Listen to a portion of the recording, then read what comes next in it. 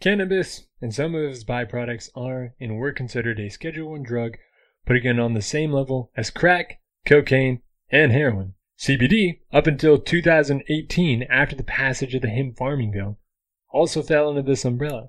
Now, I can drive a couple miles down the road to one of the local coffee shops and they'll offer to put CBD in one of my drinks. Along with restaurants offering CBD, there's all kinds of products right now. Whether it's part of your skincare routine or just a bear-shaped gummy to remind you of simpler days, CBD is becoming a bigger part in people's daily lives. But other than slightly changing the flavor of my go-to drink, does it actually do anything? Or is it all just a bunch of hogwash? A load of malarkey? Absolute codswallop? Whatever it may be, let's figure it out on today's episode of Cannabis Classroom.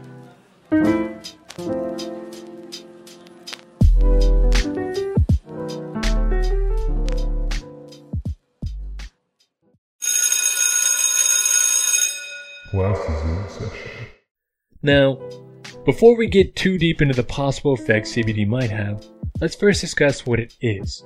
CBD, or cannabidiol, is the second most prevalent active ingredient in cannabis. I know what you're probably thinking. Reefers. But CBD is actually derived from hemp. What this means in practice is that there isn't a sort of high you feel when taking CBD by itself.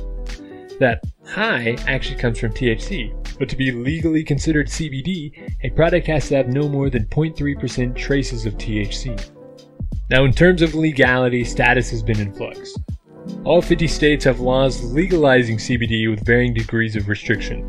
In December 2015, the FDA eased the regulatory requirements to allow researchers to conduct CBD trials. And in 2018, the Farm Bill made hemp legal in the United States, making it virtually impossible to keep CBD illegal. Or, as Dr. Peter Grinspoon, a primary care physician, educator, and cannabis specialist at Massachusetts General Hospital put it, that would be like making oranges legal but keeping orange juice illegal. That same farming bill removed all hemp-derived products, including CBD, from the Controlled Substance Act, which criminalizes possession of drugs. This means that CBD is legal if it comes from hemp, that 0.3% rule we mentioned earlier, which has drastically increased attainability.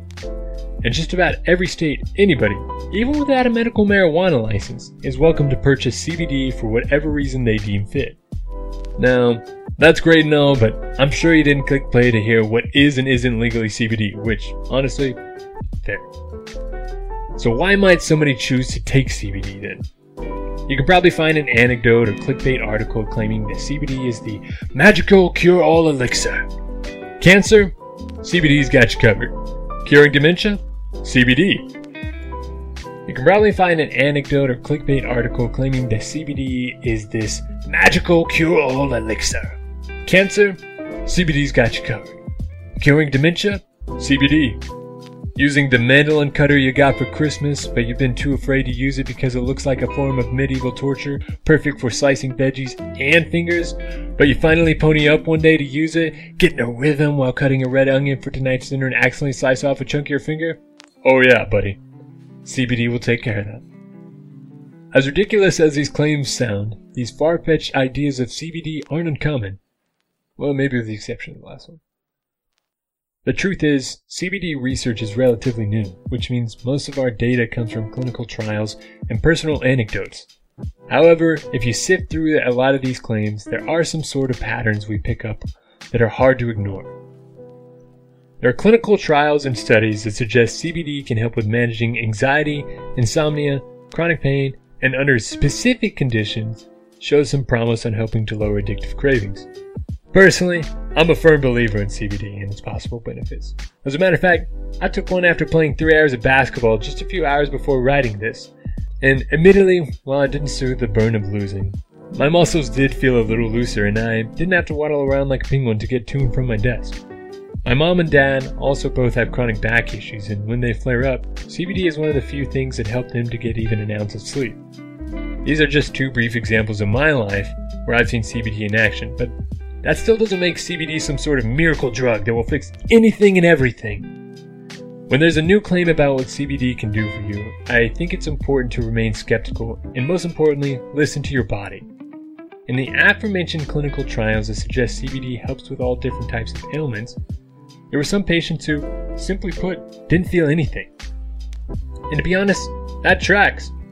There isn't a single consumable product out there that will evoke the same reaction from every person who takes it. Well, at least that's what I continued to tell myself after nobody other than my brother liked the brownies I made for the office.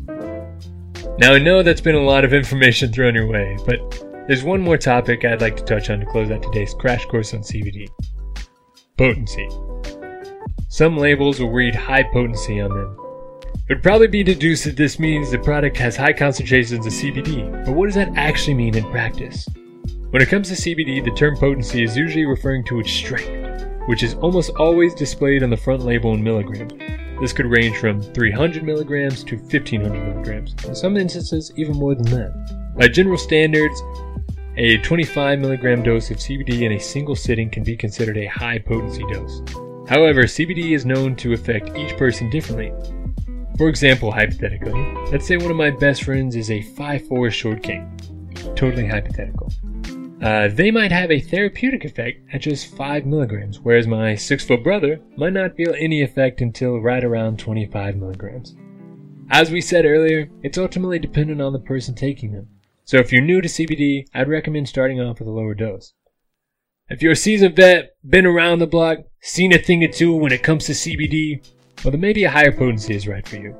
Now, you might be asking, what if I take too much? And it technically is possible to overdose on CBD, and some of the symptoms to watch out for include drowsiness, nausea, and diarrhea. However, it's important to note that CBD overdose looks very different compared to other substances. The toxic dose of CBD falls somewhere around 20,000 milligrams of CBD taken almost all at once. Even then, the toxic dose is not widely considered to be lethal. So, hypothetically, if you find yourself in a situation where you've shotgunned 13 bottles of 1500 milligram CBD gummies all at once, you'll be okay. You'll probably feel pretty gnarly, but you'd be alive at the very least. Ultimately, the best thing to do is find a reputable source that you trust and dose responsibly. And with that, that'll just about wrap up our show for today. A lot of information thrown your way, but it just scratches the surface. So for more CBD deep dives, tune in to Feel Good Audibles for your weekly dose of cannabis education. This has been Chris, signing off, reminding you to stay groovy.